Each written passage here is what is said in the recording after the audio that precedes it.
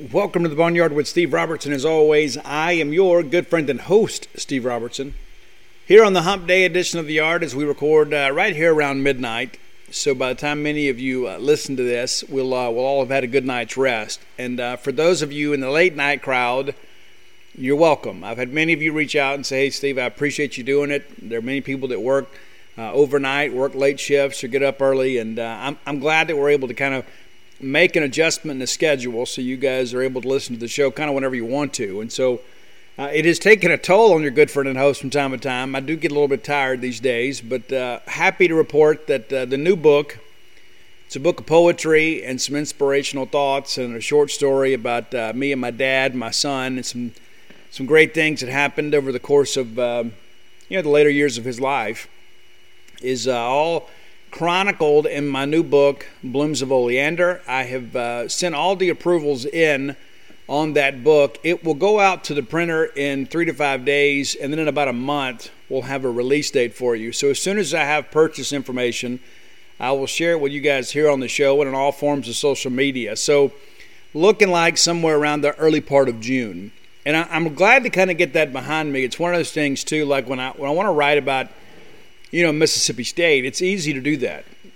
If I want to write about, the 2019 college baseball season, there's no shortage of people that I can call in the interview. I can go back and watch games, or, I can dig up stories and that kind of stuff and game recaps and kind of, pull some facts, some things I want to write about from all of that. It's a little different when you're dealing with things a little more personal like poetry, and much of this is autobiographical. A lot of it's about, failed relationships and things of that nature. You've heard me talk about it. And there's also some positive stuff in there, too. It's not all just depressing stuff. So it's me being very vulnerable in many ways, kind of being naked before the world, good, bad, or indifferent. So I'm a little bit eager to see how it's going to be received. I don't expect to sell nearly as many books that I do with this as I did with Flim Flam, Stark Villains, and Alpha Dogs. But I'm very proud of the work. I'm ready to have this part of it over. I'm ready to get through all of this and kind of get it on the shelves, and then be able to have something tangible that people can purchase and kind of keep. And your support has been tremendous. I thank you guys so much for that. So Blooms of Oleander looks like a release date in early June, and so it'll be available on Amazon and in great bookstores around the state of Mississippi. It'll be available in hardback, paperback, and also an ebook. I know many people have asked about that. And because of the fact that I'm doing this through a different publisher, there are a few other things that are available. And so eager to get you guys an opportunity to read that sort of stuff. I've had many people tell me that the short story in there about me and my dad is arguably the best thing that I've ever written. And I never know how to take that. Like people have said, hey, Steve, I think you've got a winner here. So I share that with you guys because I think that, in some respects, we've all probably felt the same way about many of the same things. So I've written that, and as soon as I got done with the writing process for this book, I said, I don't know if I'll ever do this again. But now that I've probably about it kind of had that in rearview mirror for a month, I thought, maybe we'll do this in a couple of years. Maybe every couple of years in between Mississippi State books, maybe I'll do this. And it's not necessarily a money-making venture. Of course, I do hope to make some money in it, but at the same time, too, it's really about expressing art and some things that are very personal to me and things that are very heartfelt. And so I'll look forward to doing that again. So that's kind of the tentative plan. Next year, the current plan is to write a book about Mississippi State baseball. So that'll be the 2022 project, and then 2023 probably come back and do maybe another book of poetry, and at some point we'll finish that book about recovery. I've probably written about 25,000 words in that book, and maybe that comes out in 2023 as well. And a lot of people have asked about that. And what's interesting is when I signed the book deal for Flim Flam, the understanding was, Flim Flam did well, then we would do a sequel to Flim Flam and do a book of recovery. So it was essentially kind of a 3-book agreement. Well, I still haven't gotten around to that because you guys were so happy with Stark Villains, we decided to go ahead and write a sequel to that. And when I first sat down to write the sequel to Flim Flam, my heart just really wasn't in it. I said, I don't know if there's enough story here. We need to let some time pass and kind of see how things go. before we kind of follow up with Flim Flam. But there are still some cool things going on with Flim Flam. We'll talk about those when we can. I'm eager to share that with you. But yeah, it's going to be an interesting year. But the next few years, I'll be very, very busy. And it's interesting, too. You know, when I sat down and, you know, finished up Flim Flam, you begin to ask yourself, you know, how many of these do I have in me? You know, can I sit down and do these things again? And it was very, very, very, very, very relieving to get Stark Villains done because, you know, Flim Flam was a book that had a lot of controversy. Even though it was a book of facts and a book of truth, it still took a big emotional toll on me because, you know, every single day you're sitting around waiting for a process server to come, even though I hadn't done anything wrong. It doesn't stop anybody from doing anything stupid. But Stark Villains was more of a good news book, and so I got a lot of joy from doing that. And learning a lot of things about Mississippi State. And so when we got ready to sit down and do Alpha Dogs, I kind of understood the format and kind of how all that worked. And so it was a lot easier to do that. Alpha Dogs is essentially my quarantine project. And so I never expected to have, 4 books in basically, 5 years. You know, Flim Flam comes out in 17, and then we do, Stark Villains in 19, and then Alpha Dogs in 2020, and now Blooms of Oleander in 2021. So a lot goes into this work, and it's never anything easy, but it's also very, very rewarding. And you guys have been so incredibly gracious. And many of you have come to book signings and said, hey, listen, Steve, this is some of the best stuff I've ever read. I can't begin to tell you what that means to me. When I first moved to Starkville, when I was making the plans back in 2014 to move up here full-time and make Starkville my home, that was one of the goals of mine is I wanted to tell more of the Mississippi State story because we have not been fairly represented in Mississippi's literary heritage. And so I saw a need there, and we jumped in there, and it's been absolutely wonderful. It's been everything that I hoped it would be and then some. But the main thing, too, is just being able to tell our story and kind of share our vantage point about the rivalry and about some great moments that we've all come to celebrate. And so if you're looking for those books, you can find them at alphadogsthebook.com. And we're still doing really well with the Stark Villain shirts. I have people that contact me and may end up making some changes in kind of how we distribute all that. I'd really like to have more of a retail presence with those shirts because, at least once a week, I have people that say, hey, where can I get the shirts? I hear you talking about them. You go to starkvillains.com. Pretty easy, pretty simple. The good folks at Deep South Pout, the same management group that handles all that, handles the shirts. So we'll see how that kind of progresses and grows, but that has not gone away. And many people have said, hey, Steve, I'd like to get a hoodie and this or that or whatever. So I've got a lot going on, to say the least. So I want to make it as accessible to you guys as we possibly can be. I want it to be a good experience for everybody involved. So again, find the books. You can get signed, personalized copies. That's the thing. If you go buy it on Amazon, there's no guarantee it's going to be signed because if it's an Amazon book, it's not going to be signed. But if you buy it through a Mississippi bookstore or through the website directly, you can get it to say whatever you want it to say. If you want to give that as a gift or whatever, we're happy to do that. So again, that's alphadogsthebook.com, and you can get everything there, Flim Flam, Stark Villains, and Alpha Dogs. So that's where we are with all that. Big show today. Done a lot of research, got a lot of notes for today's show. I'm going to talk a lot about college baseball. That's kind of where we are. And we are a baseball school. I love college football. I love it more than a friend. I really, really do. But this time of year, college baseball is really beginning to heat up. We've basically got 4 weekends of SEC play left. There's a lot of confusion out there with a lot of people on how this NCAA regional selection process is going to go. And the truth of the matter is, it's not really going to be any different. The one caveat is the fact that it's going to be about COVID protocol testing, that sort of stuff. And what that means is you're going to have to accommodate, basically twice as many teams. Right now you kind of have to handle your own stuff. But when you do a regional, you've got to be able to test everybody involved. And you got to be able to turn those results around really quickly. So that's all part of the bidding process.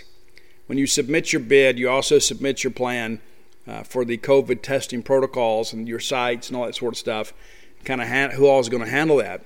And so those 16 sites will be announced after the South Carolina series.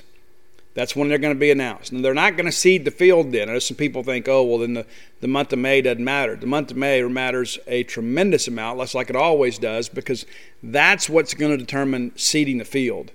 It's not going to be as simple as, okay, well, we already know that we're going to be a top 8 national seed come May 10th. That's not the understanding that I have. Going to announce the 16 regional sites. They have done that before. It was always usually announced right in that weekend of the SEC tournament. And then once the tournaments are over, they announce the top 8 national seeds in the full 64-team field. So really the only difference in that respect is that we're going to announce the regional sites much sooner, and any upsets in the regional round will not lead to a number 2 or 3 seed hosting a super regional. What that means is that of those 16 sites, they're going to 8 of those 16 regional hosting sites will host super regionals, whether your team advances or not. Let's say, for an example, that Arkansas gets a top 2 national seed, and they get upset in the regional. Well, if they were selected as a super regional site, then Fayetteville would host 2 teams that are not named Arkansas. So once you submit your bid and you agree to do that, you're locked in whether your team advances or not. That's in the literature. So what happened with us back in 2007, I guess it was, when Mississippi State and Clemson both upset number 1s in the regional, we hosted a super. Well, that would not be available to us this year. We would be on the road playing in a neutral site. So it is kind of convoluted, and I understand that. And as we get closer to it, we still got a couple of weeks to kind of figure some things out. We'll have more information about that. One of the things that you can be certain about is that Bulldog Burger Company is always a number 1 seed. They're a super regional host site every time that you need a great meal. 2 great locations to serve you right here on University Drive in Star Vegas and on Gloucester Street in Tupelo, coming soon to Ridgeland as Bulldog Burger Company begins to take over the world. Have the spring rolls. They'll make you better looking. It's a science deal. I mean, I don't make the rules. I just let you guys know. Have those spring rolls as your appetizer, and you and everyone around you will be better looking. We all need more of that. Find your own favorites. I'm really big right now on that grilled chicken club. Matter of fact, the last 3 of the last 4 times I've gone in there, that's what I've had. The other time I had the BLT salad, which I think is the most substantial salad in Starkville. It's fresh, it's delicious, and you always get your money's worth. I've had many people reach out to me and say, you know what, Steve, you're right about those portions. I've never left Bulldog Burger Company without maybe leaving a little something extra behind, just because of the fact that the portions are so substantial. Go check them out today. It's time to go back. Bulldog Burger Company, the place where people go to meet. MEAT. All right, so let's talk some baseball. Try to relax a little bit here. Speak down in a language and a tone that everybody can understand. So Mississippi State controls its own destiny to become a top 8 national seed. We don't control our own destiny to be the SEC regular season champion. We are still very much in the mix there, but we need some help from around the league. So let's take a look at the standings right now here today. Vanderbilt and Arkansas, both 13-5 records. Tennessee right there at 12-6, a game out of first, and then Florida, South Carolina, Mississippi State all right there at 11-7. So we're 2 games out of first. But of those teams that are in contention, we arguably have the easiest path to win the SEC title. We have a really good chance to start stacking some wins beginning this weekend. 4 series left. The State should be favored to win all 4 of those series. The most difficult one, of course, being the road trip to South Carolina. South Carolina very much in the mix, too. Probably doing a little bit better than many people anticipated. I think the Gamecocks are a tough out. I mean, it's going to be difficult to sweep them. But if we go up there and win that series, that's the thing you begin to look at here, is with 4 series left, if we play all 12 games and State wins all 4 series, well, then all of a sudden you begin to think, okay, well, that's 8-4. So you take that 8-4 mark and you put it with what you have now, that would make Mississippi State 19-11. Now, in order to win the SEC this year, we're going to have to win 20 or more games. I mean, obviously there can be some upsets along the way, but to expect Vanderbilt and Arkansas both to lose multiple series is probably a little bit unrealistic. So we're going to have to sweep some people along the way. That could start this weekend with Texas A&M. A&M is having a very difficult year, as you guys are well aware. In the league, A&M just 5-13, 24-19 overall, and 4-8 on the road. One of the worst teams in the conference on the road. So let's say we take those 3. Well, now all of a sudden that changes the complexion. Now all of a sudden you're looking to be a 20-10 team. Still probably need some help around the league, but if you're 20-10, you're certainly in contention there. Let's say we go to South Carolina, we take 2 out of 3 there. Well, you're still on pace right there just because, again, we talked about having to win all 4 of these series to give ourselves a realistic chance. Well, then you have Missouri coming in. In Missouri, 5-13 in the league, 12-26 overall. We have to sweep that weekend. Then you go to Alabama after that, and Alabama is an improving team. They're 8-10 in the league and 24-15 overall. But with everything to play for, and with leadership on this team, and the quality of our pitching and our bullpen, we have a chance to go sweep that series too. So let's say all of a sudden, rather than winning these last 4 series, that State sweeps Texas A&M, sweeps Missouri, sweeps Alabama, and then wins 2 out of 3 at South Carolina. Well, now all of a sudden, you're a 22-win team. Now you're 22-8 in the league, and that might be enough to win it. I took the liberty of looking up the last 10 years of SEC baseball and kind of looked at the records to see, okay, what's everybody done? Because more times than not, when you're 20-10, you're right there in the thick of things to win the SEC regular season championship. So 2020, we did not have an SEC championship despite the fact that some Ole Miss people went and got tattoos and declared themselves national champions. When you don't play a conference game, nobody takes any of that stuff seriously. It's really kind of stupid. But 2019, your eventual national champion Vanderbilt Commodores went 23-7 that year. And so they actually won the league, I think, by 2 games.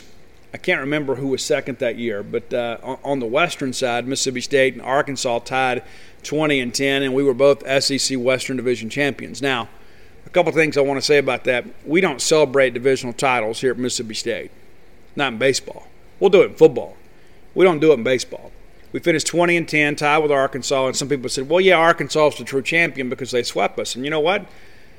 I can appreciate your line of thinking, but the SEC office doesn't differentiate. The bottom line is the record is the record. There is no tiebreaker except to go to the SEC tournament. So we were co-West champions for whatever that's worth. We ended up going to Omaha. 2018, the University of Florida won the SEC regular season champion with a 20-10 record.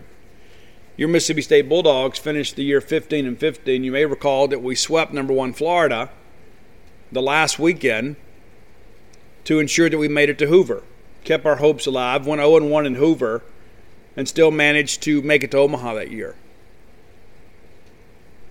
Florida was basically running away with this thing, and they came to Starkville, and all of a sudden Elijah McNamee woke up and became the player that we all hoped he would be.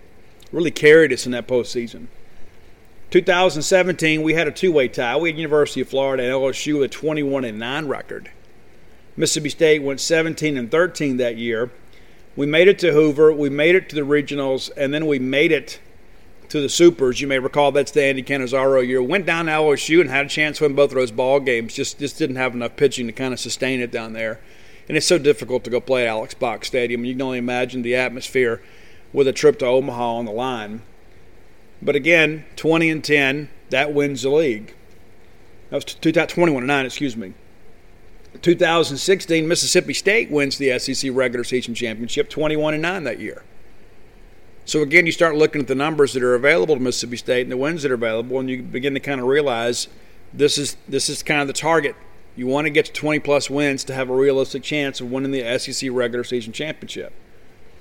2015, LSU wins the league with a 21-8 record. They had a game rained out. Mississippi State went 8-22 that year, did not participate in postseason. We've missed out on Hoover. 2014, the University of Florida wins the SEC regular season title with a 21-9 record. Mississippi State goes 18-12, makes it to a regional, goes 2-2 in a Lafayette regional. Probably should have won that thing. And listen, Lafayette was an old veteran team that year. If you recall, that's a year, too, that if we had won at UL Lafayette, we would have had an opportunity to play a super regional at Oxford. And I think the world could have exploded. Backing up a little bit more there, 2013, Vanderbilt, one of the best years in recent history in SEC baseball. They go 26-3 in the league that year. State goes 16-14, and you know what? It wasn't Vandy that ended up in Omaha playing for a national championship. It was Mississippi State with their 16-14 SEC record. State wins and wins the regional, and then goes and wins the super regional at Virginia, and advances to Omaha, and then we ultimately played for a national championship against UCLA. 2012, LSU won the league with a 19-11 record, the first team the only team of the decade to win the league without 20 to 20 plus wins. That year, Mississippi State goes 16-14. We won the SEC tournament and then played in a regional. Did not advance. That's the Chris Stratton year. But again, we put together a quality ball club that year. 2011, you had a three-way tie. South Carolina, Florida, and Vanderbilt all went 22-8. Mississippi State goes 14-16 that year. We make it to the postseason. We go to a regional. We win the regional, and we go to the Supers, and we take Florida to 3 games that year. That's the Nick Vickerson year. Remember the big walk-off in Game 2? And then, Kevin O'Sullivan, Gator chops John Cohen in the dugout, which I think is, still one of the most low-class things I've ever seen from an SEC coach. 2010, Florida wins the league with a 22-8 record, and we're 6-24 in the league, and we don't make it. So in the last 10 years, you begin to kind of put this thing together. And we always talked about these great decades we've had in Mississippi State baseball. We said, you know what, hey, this was a great year, this was a great run.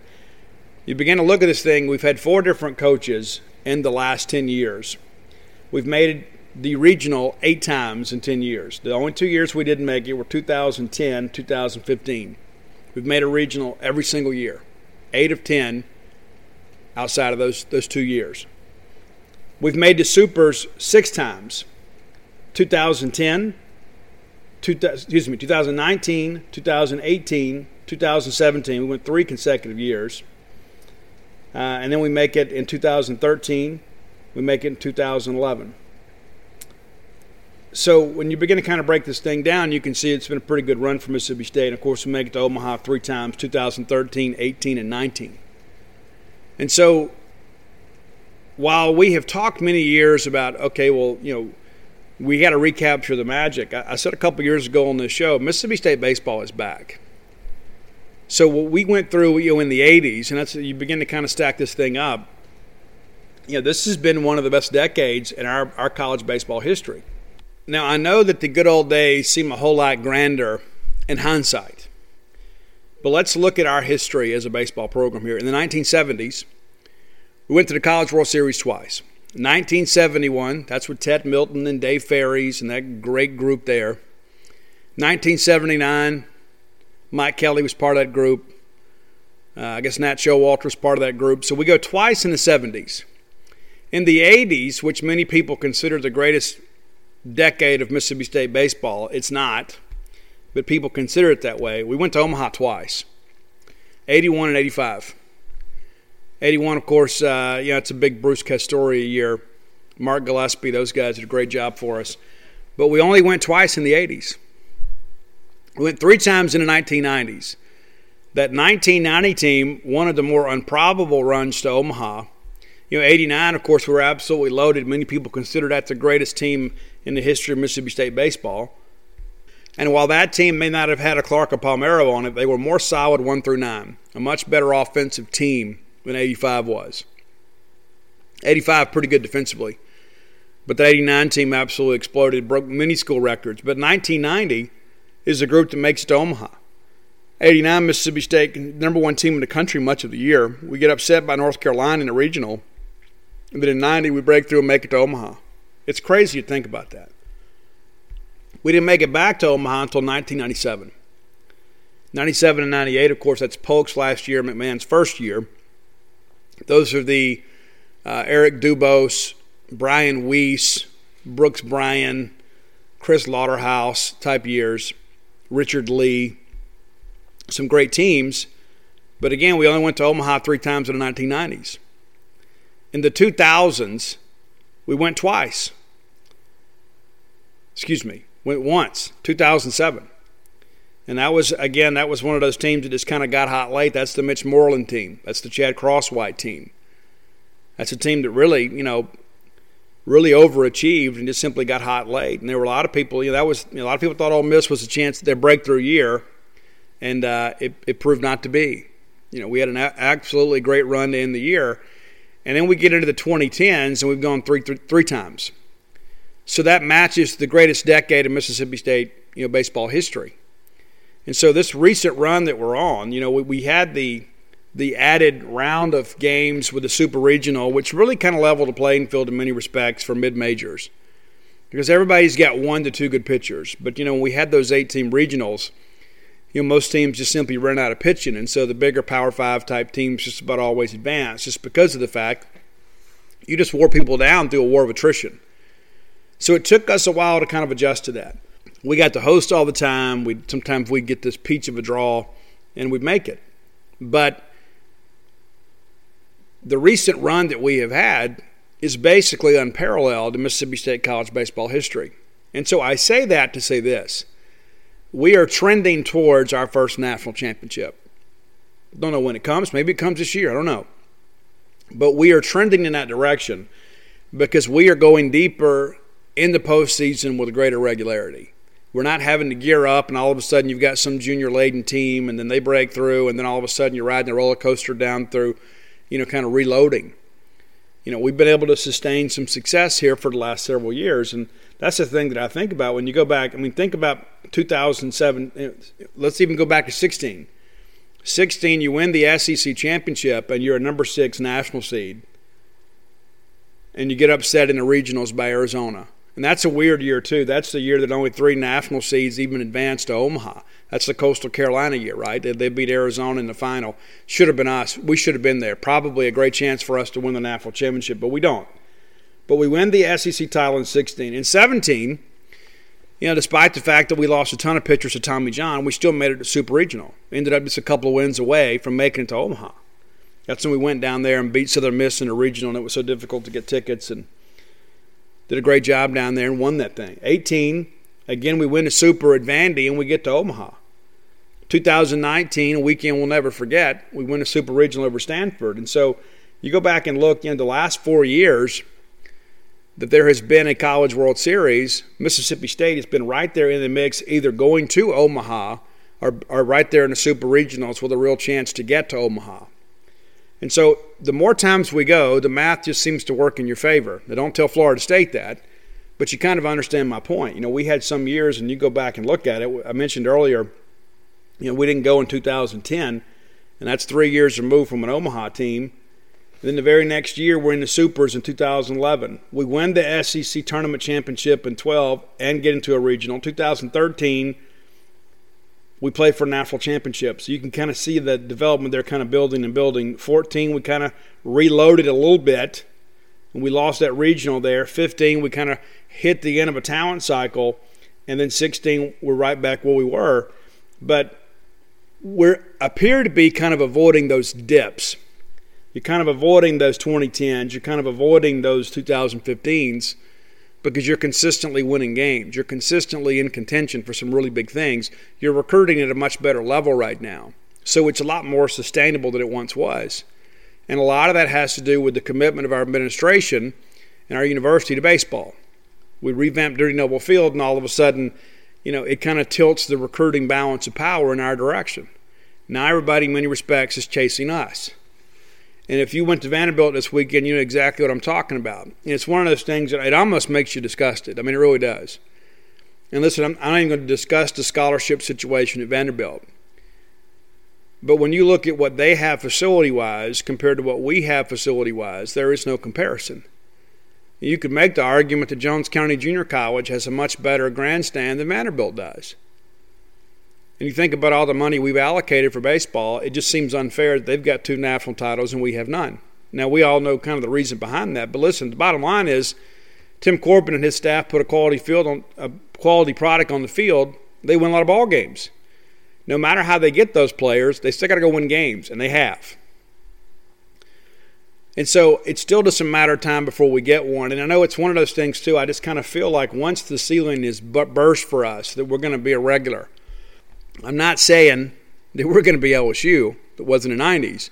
But I think once we win the first one and we prove we can do it, then all of a sudden you can kind of break through, too. And I think that opens some new recruiting doors for you that perhaps you hadn't had in the past. It's like, yeah, it's great. Dudy Noble's great. Mississippi State's a great team. They win a lot of ball games, but they can't win the big one. And if you don't think that's used against us, you're kind of kidding yourself, because that's the reality of it. He's like, yeah, you can go over there and do that. But you know what? We're at LSU. We've won 5 national championships. UConn and Vanderbilt, we've won 2 national championships. And so those are the things we're still kind of contending with. And so when you begin to look at this thing and say, okay, if we win the SEC regular season championship, there is no doubt that we're a top 8 national seed. I don't think we have to win the SEC to be a top 8 national seed. We're projected right now, I guess, by D1 Baseball to be number 4. And for a long time, people were projecting Ole Miss to beat us. Now, you and I both know Ole Miss is not good at sports. So we expected to win that series, and we have. And then, of course, they've kind of gone in the tank and lost 4 weekends in a row, and they're not done losing ball games either.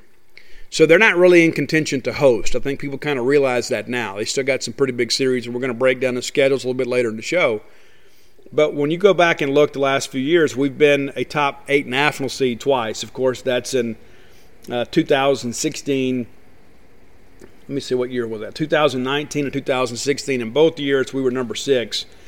And we were all felt like that we were even undervalued at number 6. But here's the deal. Once you get in there, once you're a top 8 national seed and you're guaranteed to host the regionals and the super regionals, once you get to Omaha, you get to Omaha. And many of you have asked me too, and I appreciate the questions. Steve, would you rather be in Arkansas's bracket or Vanderbilt's bracket when we get to Omaha? Well, assuming we all 3 make it, I would rather play Arkansas at TD Ameritrade. In that big ballpark, I think that neutralizes a lot of their offense.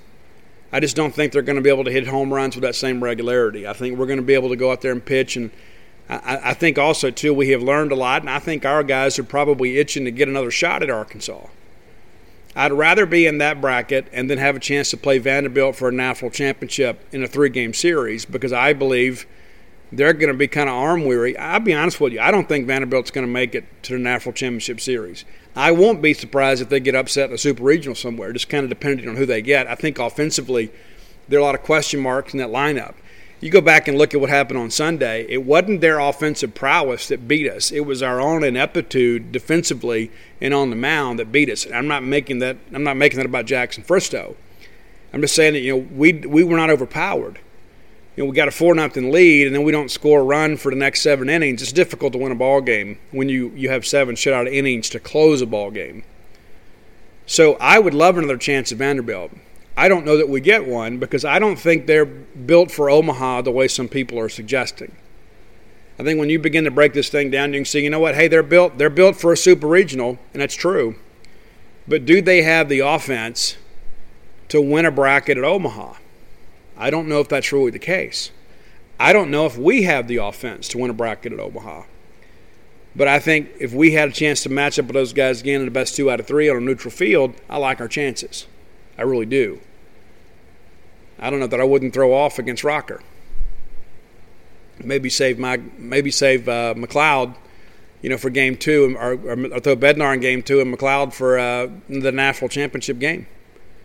Because I think Will Bednar really overpowered them at times. So I'm not scared of Vanderbilt, and I'm really not scared of Arkansas in a bigger ballpark. I think they're a team that's very dangerous. I said that after the opening weekend. A lot of some of these Ole Miss Twitter trolls trying to say, hey, Steve, who was the most impressive team in Arlington? Well, to me, it was Arkansas. I thought Ole Miss was very good, though. I'm not taking anything away from that weekend they had.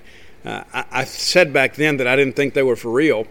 Arkansas scares me for a couple of reasons. They have this esprit de corps. Number one, they're a veteran team. They're going to lose a ton next year. But they're a team that's kind of built for this year. But they have this esprit de corps like they never expect to lose. And no matter the circumstances, they think, we're going to figure it out. And next thing you know, somebody hits a bomb, and it kind of gets that dugout going. They begin, okay, here we go. Here's our run. They don't have dominant pitching, but they have this dominant belief that we can beat anybody we want to whenever we have to. That's what's scary. You go back and look at that Arkansas-Texas Tech game the very first weekend of the year. Arkansas had no business coming back winning that ball game. But they began to kind of believe it is their destiny. It is their manifest destiny to win a national championship this year. And belief is a difficult thing to overcome. There's a big difference in belief and then this empty confidence that like they have at the road at Oxford. Arkansas has proven it on the field. for year after year after year. They're kind of like us. They're just knocking on the door of that national championship, and you think, okay, it's just a matter of time. They're going with a greater regularity. They're recruiting at a better level. They're committing to better facilities, and it just seems like, you know what? It's kind of a race between us and them to see who's going to win one first. At Ole Miss, it's a much different situation. I don't think they've got a bunch of grinders on that team. I think that's what Arkansas and Mississippi State are founded on. I think it's like I've heard people say, you recruit who you are. Now, you may go out and offer a bunch of other kids, but you attract the guys that mirror your value system. Guys like Tanner Allen. Tanner Allen is not a projected professional baseball player. We played him at first base. We tried him some at second. He's playing in the outfield. When the game is on the line, I want that guy at the plate.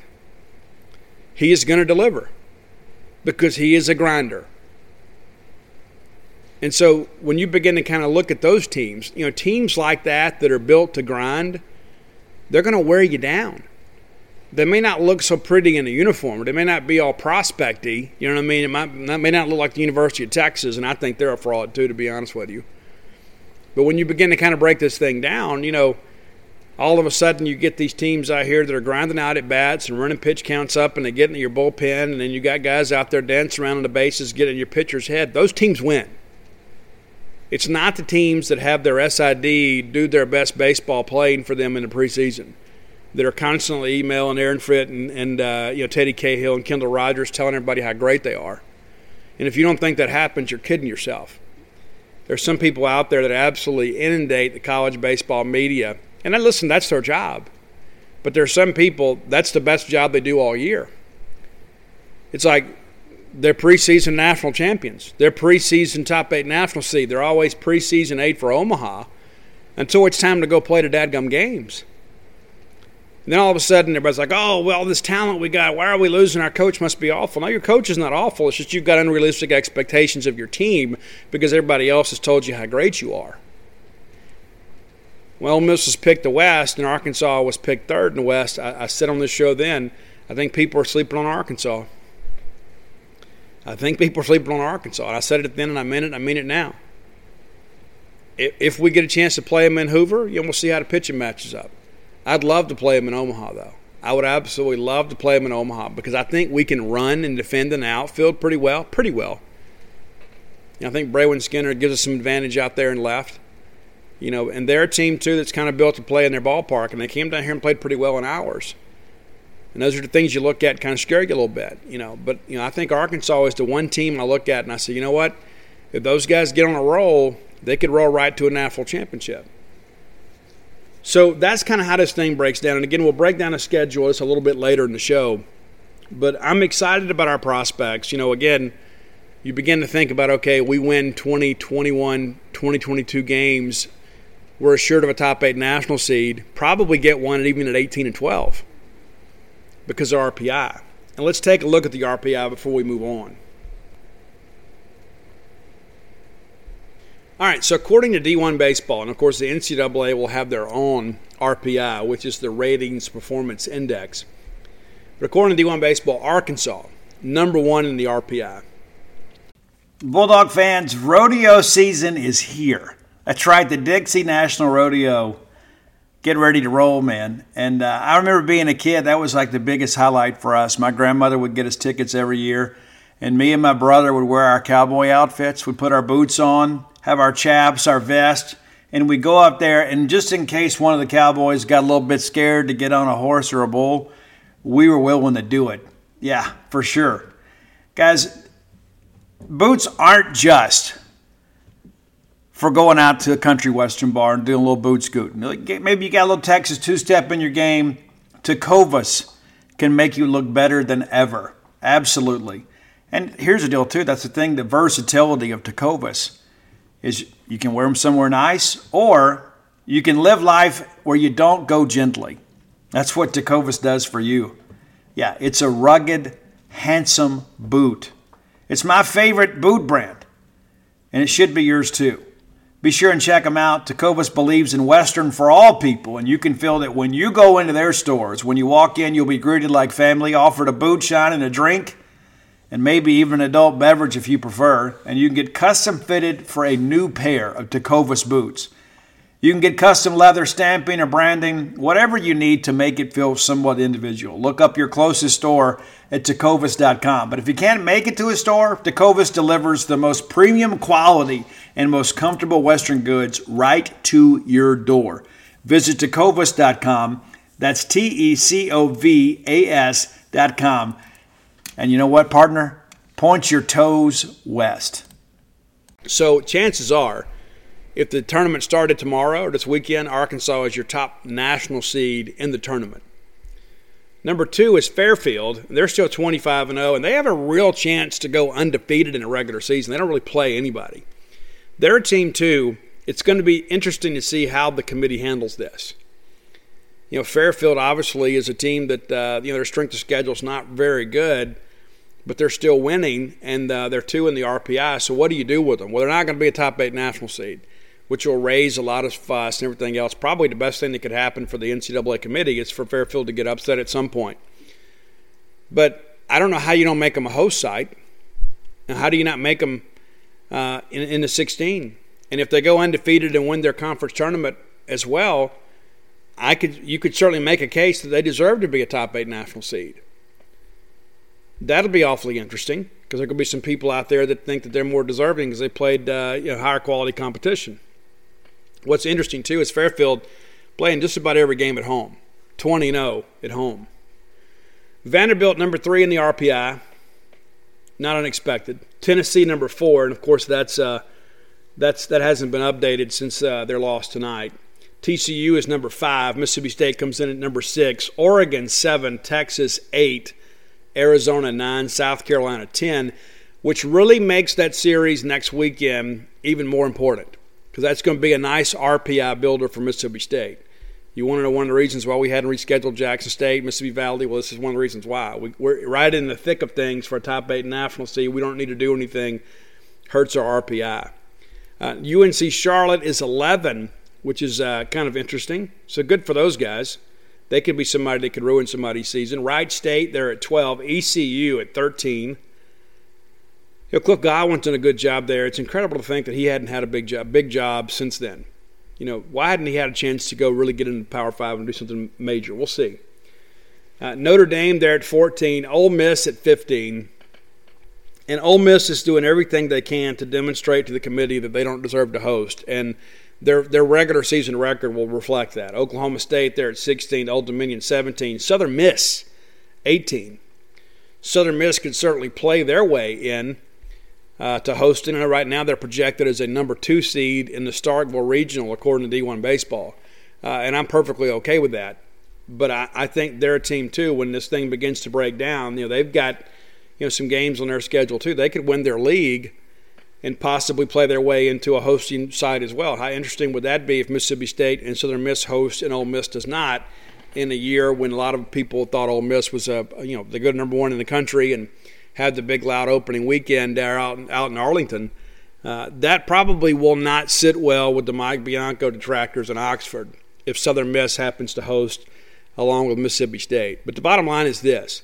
Whether we win the regular season SEC title or not, and again, a little bit more about that later in the show, all we have to do is continue to win, and we're going to be a top 8 national seed. And I know on Sunday we dropped that game, and there's always these people that don't understand the process, and, well, that's it. No, that's not it.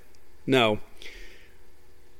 By winning the game at Vanderbilt, one game, number 1, that kept you in the race to compete for the SEC regular season title, but it also gave you a nice boost in the RPI. We have one of the few wins over Vanderbilt this year. You begin to look at their record. I think sometimes people forget. They're 31-7. 31-7. One of those losses to us, 2 to Georgia, 1 to Tennessee. So there's only a handful of schools that can claim a win over Vanderbilt. So now that we've got that one, we'll ride that. And listen, like all of you guys too, I wanted to win that game on Sunday, and we let them off the hook. We did.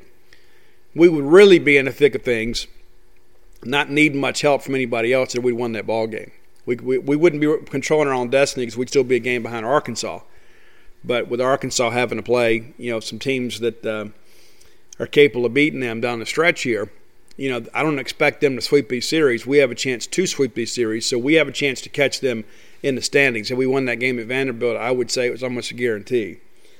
But that's where it stands today. Hope you guys kind of understand. Mississippi State in position to be a top 8 national seed again, and we don't need anybody's help to do it. We just have to go take care of our own house of cards. Our RPI is good.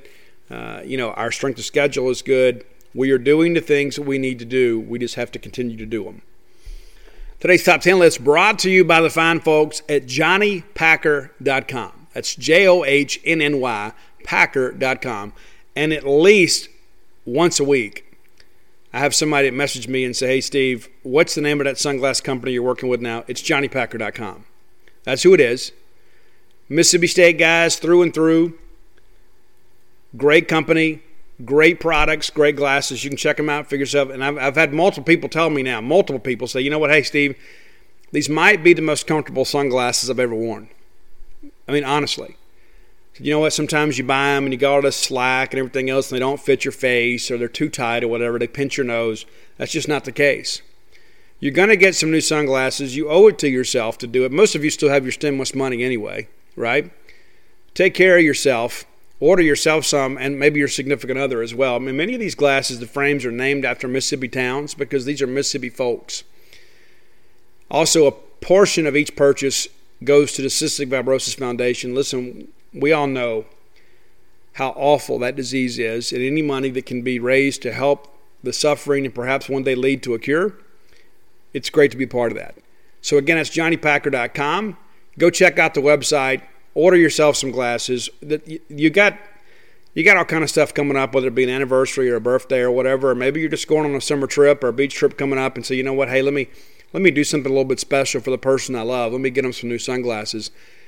Look no further than JohnnyPacker.com. Okay, today's top 10 list. Phil Collins. I had a couple people reach out recently, and I apologize for not remembering the name. But I had somebody more recently say, hey, Steve, we hadn't done Phil Collins yet. So we're going to do some Genesis stuff, and then we're going to do the Phil Collins solo stuff. I didn't do a lot of the prog stuff from Genesis and the Peter Gabriel days, so went more with the top 40 version of Genesis. And so we're going to get into that, and there's also a lot of solo stuff here. And so here are the honorable mentions that didn't make the list. It's Take Me Home, which is a great one. It almost made the list. I Can't Dance, kind of a silly one. Sussudio, which was a huge radio hit for Phil Collins. You'll Be in My Heart, of course, that's one of the Disney classics. And then Against All Odds. That's one, too, that I really agonized over. I almost put it in there. Probably should have put it in number 10. I'm kind of second-guessing that. But Against All Odds is a great tune. And from a great movie. Take a Look at Me Now. Yeah, you know what I'm talking about. All right, so here are the top 10 Phil Collins songs as reported by me on this show. You may have your own list. You may disagree. I think we'll all agree on number 1. But you may disagree maybe on the first 5. All right, so here we go. Number 10, after the Genesis reunion, it's a song, Tonight, Tonight, Tonight. It was part of a Budweiser commercial, if I'm not mistaken. Big hit for them. Number 9, That's All. One of those ones, too, it's like you think, well, what song is this? And all of a sudden you listen to it and you're like, oh, I remember this. It's got a great, great rhythm to it, and I thought Phil Collins' vocal on it was really good. Number 8, also from the Genesis reunion, it's Invisible Touch. She seems to have that invisible touch. I thought Phil did a great job on the vocal.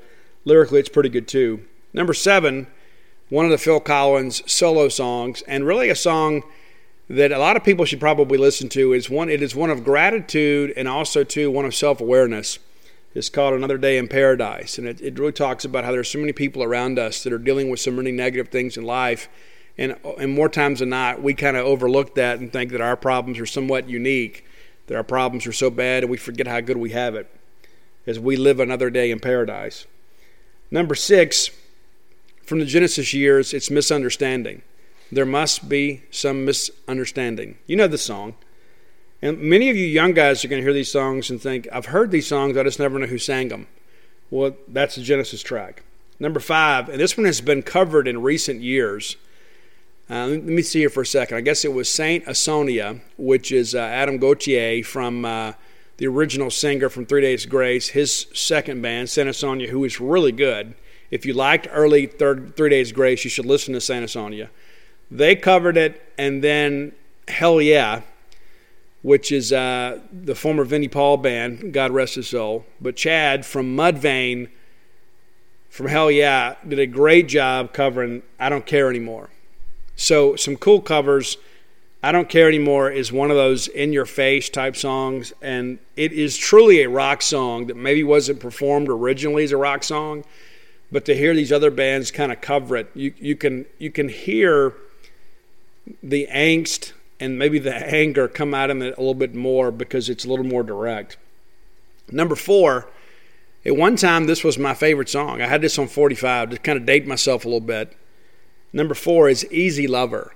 It is a duet with Philip Bailey from Earth, Wind & Fire, who is one of the greatest singers of that genre. There is, without a doubt, Philip Bailey is phenomenal. And you say, well, Steve, who's Philip Bailey?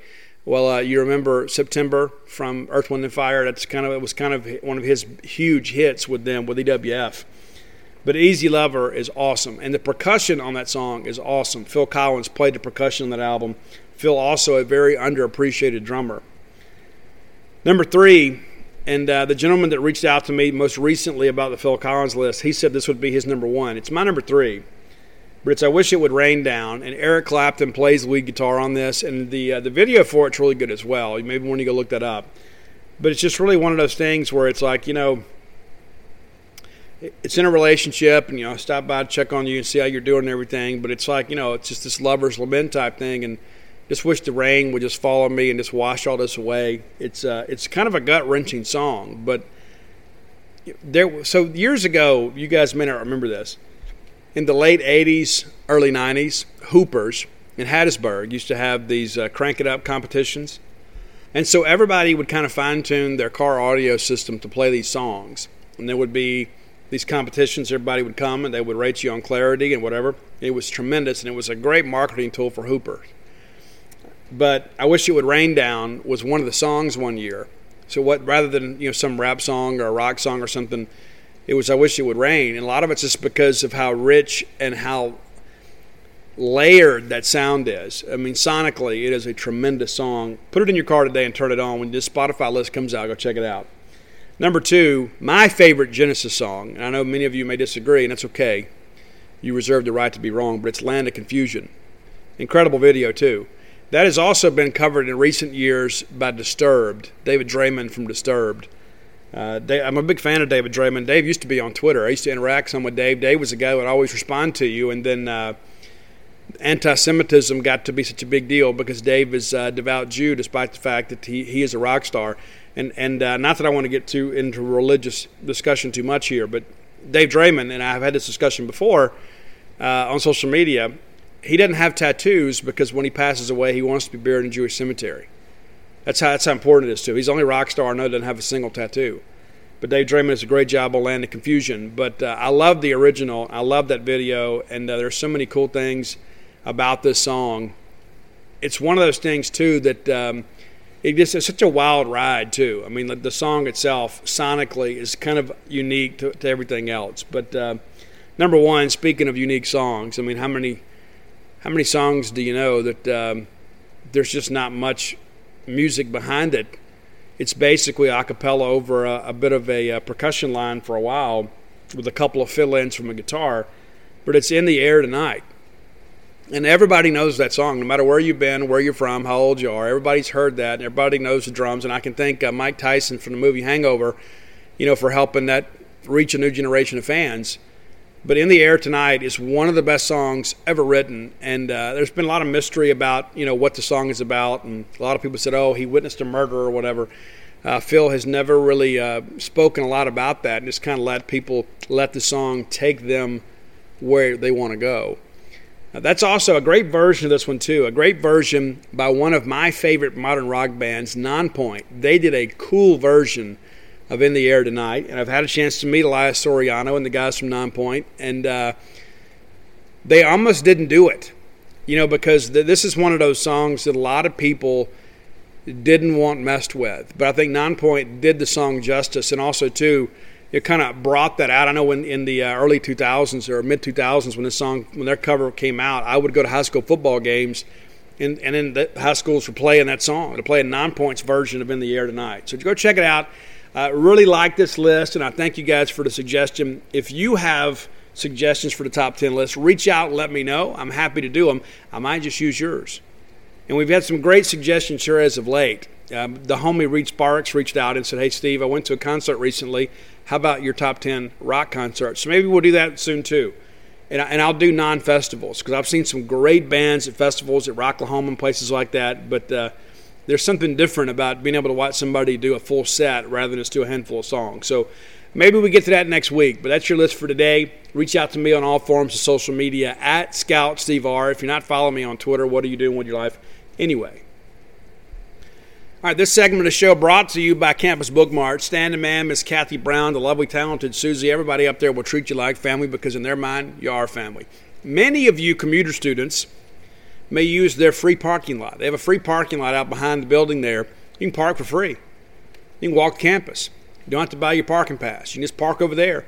And if you're running short of supplies and you forget your calculator or an ink pen or whatever, you can just stop there at Campus Bookmart and pick one up on the way to class. How cool is that? If you're not a college student, or perhaps you live in the dorms, maybe you're looking for new Mississippi State merch, and we always are, right? And that's the thing Miss Kathy Brown does a great job doing there at Campus Bookmart, is they keep new information, new merchandise available on all forms of social media. There's new arrivals almost every day. Anything out there that's got an M over S on it, Kathy Brown's going to get it for you. Because it's not just a business to them, it's a passion. They want to make sure that you guys are outfitted and you're able to rep the Mississippi State brand in every way possible. So if you're looking to decorate your home, your office, or outfit your pet, yourself, visit them on the World Wide Web at campusbookmart.net. And by being a loyal Boneyard listener, we'll give you a phrase that pays, and that is BSR, which stands for Beautiful Steve Robertson. And that gets you free shipping on all orders over $50. Any order less than $50, absolutely incomplete. All right, let's look around the league before we kind of break down your rooting interest. We'll kind of look at the schedules here and kind of look at what you need to be, who you need to be cheering for and why. So an interesting night in the Southeastern Conference on Tuesday night. Of course, Mississippi State did not have a midweek game, took a break. Probably good, too. This is probably a good time. You get a little bit of a break here before we get into the home stretch. LSU takes care of Grambling 7-0. Kentucky, tough one with East Kentucky. Man, Eastern Kentucky has been very difficult for SEC teams in the midweek, even though they haven't won one yet. Kentucky beats them 7-6. You may recall Eastern Kentucky nearly beat Vanderbilt here a couple weeks ago. Lipscomb, I think, has played everybody in the league except for us, and they've played Kentucky and Georgia and Vanderbilt. Well, they finally get a big win tonight. They take down Tennessee 4-1. How cool is that? So strike it up, Lipscomb. We're proud of you. Georgia Tech goes into Athens and takes down the Bulldogs 7-5. Georgia Tech, another one of those teams, too, I think at times is a little bit overvalued as a program. That's a pretty good win for them. South Carolina takes down the Citadel. Mississippi State will be playing the Citadel next week. Next week on the road as we head down to Columbia. I think it's 2 hours from Columbia to the Citadel. I considered going to do that. I just could not find a way to justify being gone for 5 nights. But so I'll miss that game, so I'll be with you all. But the Citadel goes to South Carolina. Interesting ball game. 9-5 winners there. So both of Mississippi State's opponents for next week facing off this week. Missouri loses again. And it is amazing, I think, how bad this Missouri team is. 13-8 to Kansas State, and then Texas State is shut out in College Station 4-0 by A&M. Looking ahead, we know what the weekend's going to look like for the most part, but everybody now after tonight is kind of shut it down and kind of getting ready for this home stretch. The last series of April as we get into the last month of the regular season. Thursday night, you'll have a couple of games to watch, and if you're like me, I can't wait for those Thursday night games. Even though we're not playing them more times than not, I can't wait for those series because it gets me excited for our weekend. Auburn will be at Georgia, and then Kentucky at Tennessee. We really need Nick Mingione in Kentucky to go down there and take a couple from Tennessee. We don't play Tennessee this year, so we could use the RPI boost from Kentucky. Kentucky split with Louisville this year, but And we don't play Georgia, so if Auburn can go get a game or two from Georgia, that'll help us a little bit too in the RPI. So your rooting interest in those two series are clearly, the road teams. Looking ahead to the rest of the league, so you kind of know how we feel about most of these teams. Vanderbilt is at Florida. We really need a sweep there from Florida because I don't think Florida can hold up. It's not going to happen, though. I think the best we can hope for here is that Florida takes a game, and then if we can get a sweep, then we pick up a game on Vanderbilt in the standings. We need a sweep, and we need Vanderbilt to split with Florida. We'd love for Florida to take the series. That would be great for us. But that's kind of how it's going to break down. And then, again, they're on the road down in Florida. And Florida's kind of figuring some things out, too. They're kind of just laying in the reeds there. They could be a team that could end up in Omaha as well. Arkansas is at LSU. I think this is going to be a very entertaining series. I really do. I think Arkansas is one of those teams, too, that, their pitching is just so up and down. And in that offensive ballpark, LSU and Arkansas together, you might see some church league softball scores all weekend. It could be an absolutely wild weekend in Baton Rouge. So watch that one. We really need LSU to win the series. If LSU wins the series and we sweep A&M, we're right there tied for first place. I think that might be asking a bit much of the Tigers, especially against that loaded Arkansas offense. But so, again, we need a split there. And then a sweep for us, pick up a game in the standings, and all of a sudden we're a game back with 3 weekends left. Missouri at Alabama, we'd love for Missouri to win. We're going to play both of these teams. There's really no RPI gain for us either way. And we mentioned Auburn being at Georgia. South Carolina's at Ole Miss. Obviously, we'd love for South Carolina to win that series just because, our two favorite teams are Mississippi State and whoever's playing Ole Miss. And I think, too, Ole Miss is absolutely reeling now. If Gunnar Hoglund can go, he's going to go. And he should. But he shouldn't put his future at risk. And I don't want any of these kids to get hurt for any team. It's like if they get a little bit banged up and don't play well against us, okay, then so be it. I hope they make a full recovery on Monday. But, let's get a little deeper in this, though. Let's look at the teams that we're chasing and kind of look at these schedules. We mentioned Arkansas and Vanderbilt.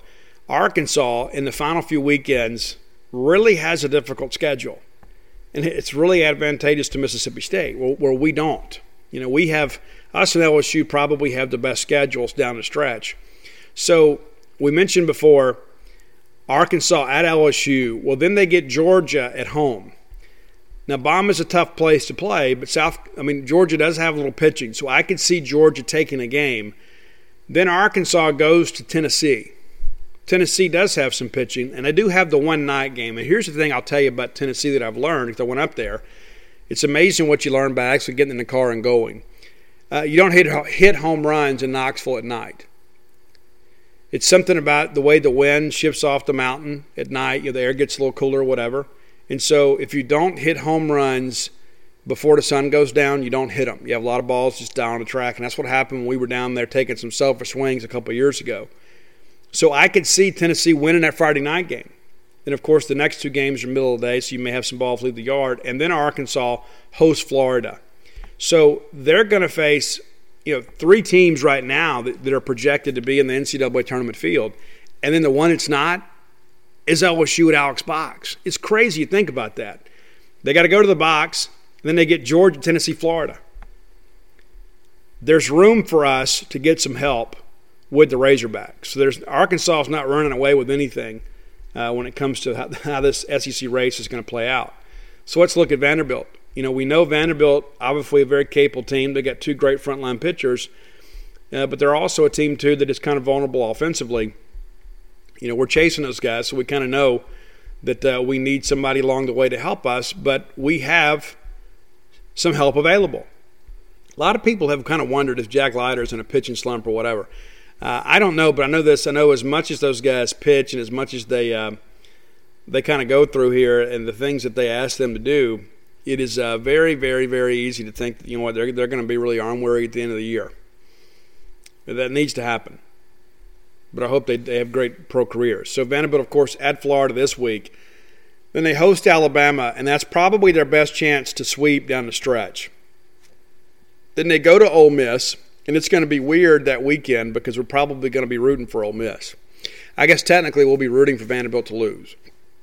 But Vanderbilt a road trip to Oxford in an offensive ballpark against a team that's going to be pretty desperate. I think Ole Miss at that point will have lost, a couple more series and be in a situation that they're going to give Vanderbilt their best shot. I just don't think that there's going to be enough for Ole Miss to win the series, but we need the Rebels to take a game. And then they host Kentucky to end it and need Nick Mingione to get a game for us. And so you can see every one of these. You say, okay, the trip to Florida, that's probably a split. Alabama could be a sweep.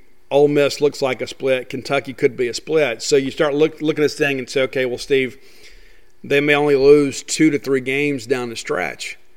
And so that just puts more pressure on us.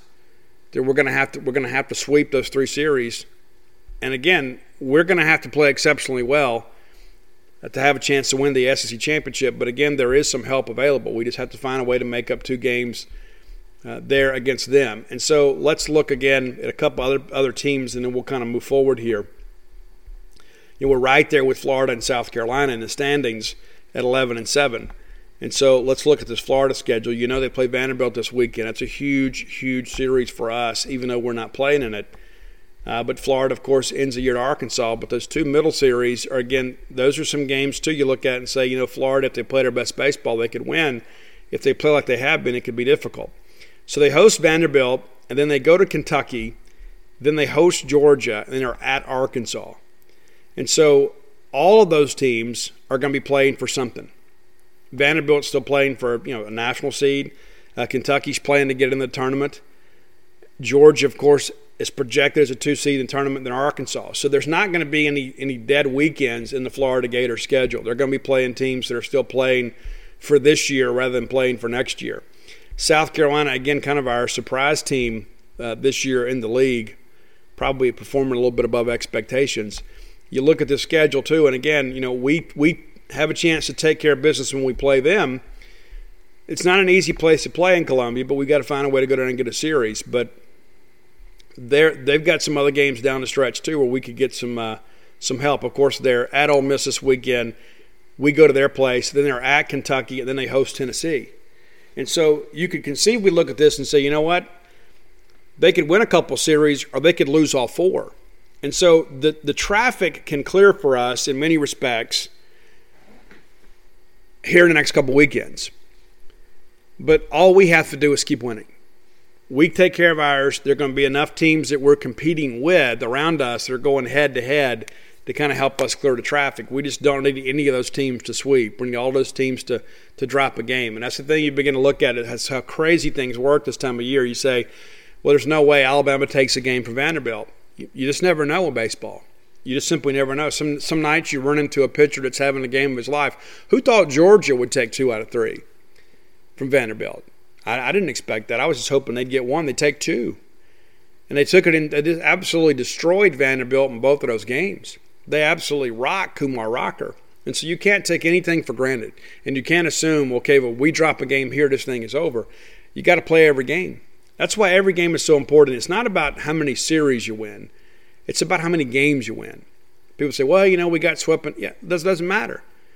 That Sunday loss to Vanderbilt means just as much as that Friday night win against Auburn. In the standings, it all counts as 1. While the RPI is different, and obviously the perception is different, when they get ready to tally this thing up at the end of the year, they're going to take all 30 games and say, okay, who won the most? Okay, well, that's the SEC champion. There's not going to be an asterisk that says, well, yeah, they won it by a game, but they lost. They got swept by Arkansas. None of that matters. All that matters is over the grind of an SEC schedule that you won the most games. When you look at our schedule, I'd say outside of LSU, we probably have the easiest schedule in the conference down the stretch. Vanderbilt has benefited in the last several years from how bad the SEC East has been, especially on the bottom end, because they could just about guarantee a sweep over Kentucky and a sweep over Tennessee. Well, now all of a sudden Tennessee is better. Now all of a sudden Kentucky is a little bit better. Now all of a sudden Florida has kind of become Florida again. Now South Carolina has been getting to kind of round back into form. So now all of a sudden Vanderbilt doesn't have this free pass to an SEC championship. What's interesting, too, we look back at, and you would think, Vanderbilt's just dominated the league for the last decade or so. People forget how good Florida was. Vanderbilt, your regular season champs in 2019, Vanderbilt, your regular season champs in 2013, and then they were co-champions in 2011. So it's been 3 in 10 years. And there's only been really the 1 year that they ran away with it, which was 2013, 26-3, and then we played for a national championship. So just because somebody has that great regular season, that's no guarantee of them making it to Omaha. As we learned at 2016 and 1989, we had one of the best teams in the country, and we didn't make it to Omaha. Ron Polk and I discussed that recently in an article that I wrote, that it's not the best 8 teams that make it to Omaha. It's just not. It's the 8 hottest teams that make it to Omaha. There are a lot of times that you go all out and you go out and you try to win your conference tournament, and you kind of deplete your pitching depth and put yourself in a bad situation. You get upset in the regional. So managing these pitching arms, and that's one of the things that comes up a lot. People say, Steve, I don't understand why we don't push our starters to go deeper in ball games. Well, why would we when we have such a capable bullpen? Why would we stress them? And you can look and see what's happening at Vanderbilt, what's happening at Ole Miss, what's happened at LSU. There's no point in having these elongated starts early and midway through the year, and then your guys be arm weary at the end. You remember Ethan Small? Yeah, I know you do. First-round draft pick, Milwaukee Brewers. By the time we got to the postseason, Ethan was about done. I mean, he didn't have the same Christmas. Now, he was out there competing his butt off for us. But, we probably should have saved a little wear and tear in some innings earlier in the year so he would have been fresher in the postseason. When you see our guys going out there 5 or 6 innings, and all of a sudden we get deeper in the year and we have to stress them out a little bit, we're going to be able to do it. And so I think the way Scott Foxhall is managing this is probably the right thing to do. You got plenty of guys out there that can eat up innings for you in the bullpen. It doesn't always work out, but the bottom line is there's just no point in our guys going out there throwing 120 pitches. Then all of a sudden they miss their next start. Now all of a sudden they've got some shoulder tightness, or they've got some forearm inflammation. They've got some elbow tightness. It doesn't matter how well you pitch February through May if you can't pitch in June. It just doesn't matter. It's just not important. The whole point of all of this is to go make it to Omaha and win a national championship. That's the one thing we haven't done. We've done everything else. We've played for it. We've been to Omaha 11 times. And we've come home with with the participants medal. We come home with we were a College World Series, participant. We come home with a national runner-up trophy one time, and that's our biggest claim to fame right now. We want the big thing. And so we're managing everything now with Omaha in mind. That's the goal, is to get to Omaha and win the national championship. The goal is not to host. The goal is not just to be a top 8 national seed. Those are 2 of our goals on our way to achieving our big goal, which is to win a national championship. And listen, we can pick our team apart, but let me tell you this, the more that I travel, the more fans I talk to, the conversations that we all have among ourselves about, this guy's not doing this, everybody's team's the same way. Every team in contention will tell you, this guy's got to step it up. Why aren't we playing this guy? Why is this guy pitching? Why is this guy not in the game? Because everybody's emotionally invested in the outcome. And so I say that to say this. We have a chance to do everything we want to do this year. Is this our greatest team? Absolutely not. It's not. But it could be our greatest result if the cards fall just right. We just have to simply keep winning. Got to keep grinding this thing out. We got good leadership on this team. We'll just kind of see how things progress. Final segment of the show brought to you by the good folks at Portico. Brooks Bryan, we talked about him a little bit earlier. He's been to Omaha a couple times. He'll probably tell you all about it. We got to go to Omaha one time because Brooks Bryan robbed a home run against the University of Washington to send us to Omaha. If you don't believe me, just ask him. He'll take you all the way through it. He will. But listen, because Brooks is a Bulldog, Brooks cares about Starkville, Mississippi. Brooks, one of the developers of the new Portico residential neighborhood. It's really, really nice. If you hadn't been by there, let me encourage you, just ride out there and see for yourself. It's easy to hear me talk about it, but go see for yourself. If you're even thinking about, maybe purchasing a home here or moving to Starkville or, buying like a second home here, an investment property, you need to go check them out. So when you come off of 82 onto 12, like going towards campus, it's the very first right. Pat Station Road becomes Garrett Road as you cross Old West Point Road. You're 1.1 miles from campus. How cool is that? You've lived your whole life as a Bulldog, and you can live basically in the shadow of the goalposts of Davis Wade Stadium 13-year-old you would be awfully impressed. Portico's got houses just about for every size family, in 1,300 to 2,000 square feet, 2-bedroom, 2-bath, to 4-bedroom, 4-bath. Got that walking trail and pavilion area, so if you want to do some entertaining and get out there and walk off some of those calories, you can. It's only going to be 51 houses total in the whole complex, and just about all of them in Phase 1 are gone. You probably can get in there, probably 1 or 2 of them left, and they're going to be a lot more in Phase 2. That construction is going to get started here soon. They're beginning to move dirt, kind of getting things ready to go, so you hadn't missed out. But you need to give Brooks a call to get more information. Brooks Bryant is my friend. He'll be your friend as well. And he's going to make you guys, your dream come true, your dream of moving to Starkville. 601-416-8075. Again, that's 601-416-8075. If you need the number and you can't remember it, just message me. I'm happy to send it to you. Portico, make that your next move. Okay, so let's talk a little recruiting before we get out of here. So there have been some rumblings that Mississippi State is pretty close to taking a quarterback. Now, we haven't targeted many quarterbacks. We haven't offered many quarterbacks. I mean, less than 10, maybe. I think that's right, less than 10. And most of those guys are already committed somewhere else. And quarterback recruiting this year is really kind of an inexact science because of the fact, people forget, Will Rogers' freshman year doesn't count towards his 4 years of eligibility. So Will is still a freshman. He's a sophomore in the classroom, but a freshman on the field. Daniel Greek enrolled in January. He's a freshman. Sawyer Robertson will be here in about 30 days. He's a freshman. So you got 3 freshmen on the scholarship rolls at Mississippi State.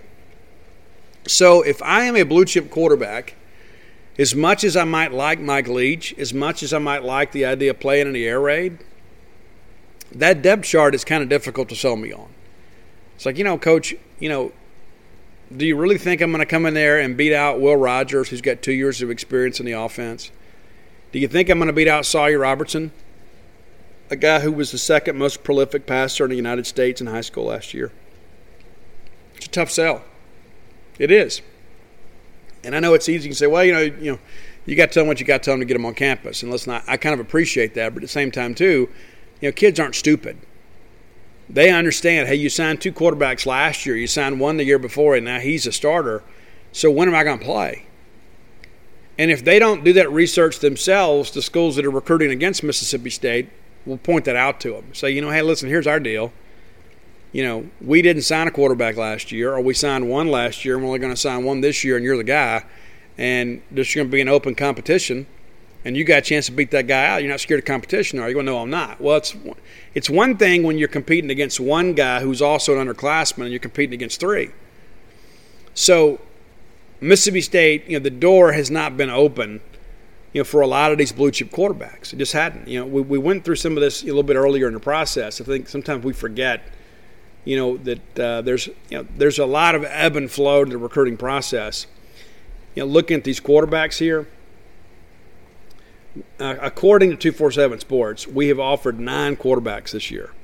I believe that is probably accurate. Mike Leach makes those offers. Mike Leach is very involved in all that. Quinn Ewers, we offered out of South Lake Carroll, committed to Ohio State. Walker Howard, Jamie Howard's son, committed to LSU, and that was actually an offer that was extended by Joe Moorhead years ago. Ty Simpson's a guy that Dan Mullen actually offered, and then Joe Moorhead pursued. He's committed to Alabama. Cade Klubnik from Westlake there in Austin, he's committed to Clemson. Tanner Bailey, a guy from across the state line there in Gordo, we really thought we had a really good chance to him. He's committed to Oregon and Joe Moorhead. Nico Marichal is committed to Florida State at Chandler, Arizona. And so you look at these guys, and like Gunnar Stockton, of course, committed to Georgia. So, but you look at these guys and you begin to think, hey, we're on the right kids. We're out there offering these guys that are big-time quarterbacks. We just got to get one. Well, it looks like the guy we're going to get is Braden Locke. It looks like right now things are really trending well for Mississippi State. He has said that North Carolina and Mississippi State are his top 2. He took in a spring game at Mississippi State, and they went to spring game at North Carolina.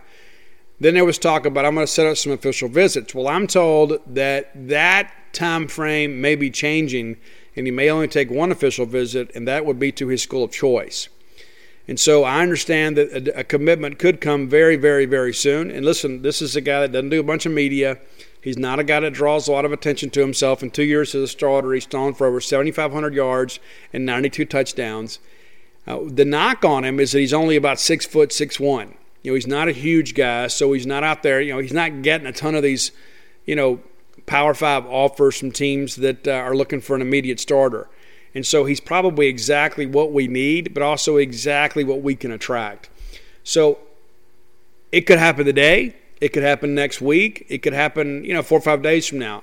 I'm not exactly sure of the time frame, but I do expect Braden Locke to commit to Mississippi State here in the coming days. Now, this is a guy we've talked about on the message board now for a few months, and even when it looked like that Tanner Bailey may be coming to Mississippi State, Braden Locke was a guy that was already a topic of discussion over on Gene's page, and then almost immediately when it appeared that Tanner Bailey was about to commit to Oregon, we offered Braden Locke. And so it's clearly a guy we've been on for a while, but it does appear now that Mississippi State has emerged as the leader for Braden Locke. If you go look at his film, he is an air raid quarterback. He is a guy that's very decisive with the football. He has a big arm. And again, not the biggest guy, but neither was Gardner Minshew. And Gardner Minshew, of course, now playing in the National Football League after playing for Mike Leach. And Gardner was a guy, too. Grew up big Mississippi State fan, wanted to play at Mississippi State. Didn't get the opportunity. I believe Troy was the opportunity out of high school, and then he ends up going to junior college and lights it up there, and then goes to East Carolina and was going to go to Alabama as a grad transfer, and then decided to go to Washington State and put together one of the best seasons in the history of Washington State football, one of the most prolific passers in college football. Really kind of captivated a lot of people that thought Washington State was going to play their way into the playoffs. If they'd beaten Washington that year, they probably would have. So I'm going to trust Mike Leach when it comes to quarterbacks. I'm going to encourage you guys to do it. And so when Mike Leach offers a kid, you need to pay attention. That's a guy, obviously, that the Pirate himself is kind of hand-selected. And so it looks like for the second straight year, Mississippi State will fill their quarterback needs out of the state of Texas. That's going to do it for today's show, man. Thank you guys so much for being a part of this and being so interactive with me on Twitter. And you guys do a great job with this, man. And listen, when you share the show, you're being the best friend your friends have. So retweet me or share it on Facebook. I really appreciate that. And listen, so much of you guys have sent so many messages of encouragement. And you've been so great to me and my family over the years. I barely know what to say. There's so many of you that have come up at a ball game or like I was this past weekend, I'm in Nashville, and every day that I'm walking into the ballpark, there's some State fan that comes up, hey, Steve, I love the podcast. And you know what? I love you too. And I thank you for that, because there are a lot of nights I sit up here and I'm just hoping that I'm doing you guys a good job and kind of letting you know what's really going on with Mississippi State athletics. And so when you come up and share that with me, it means a lot. Listen, there are a lot of Mississippi State podcasts out there. I support them all. I don't have any enemies that I know of when it comes to this podcasting thing. And so, my hope is you'll support all of us. But those of you that support me, I'm very, very grateful for your support and appreciate everything that you've done for me and my family. And many of you have bought books or subscribed to the website, and it means more to me than I can ever say. But until next time, let's all live our lives in a way we make more friends than enemies, and people can see a difference in the way we live.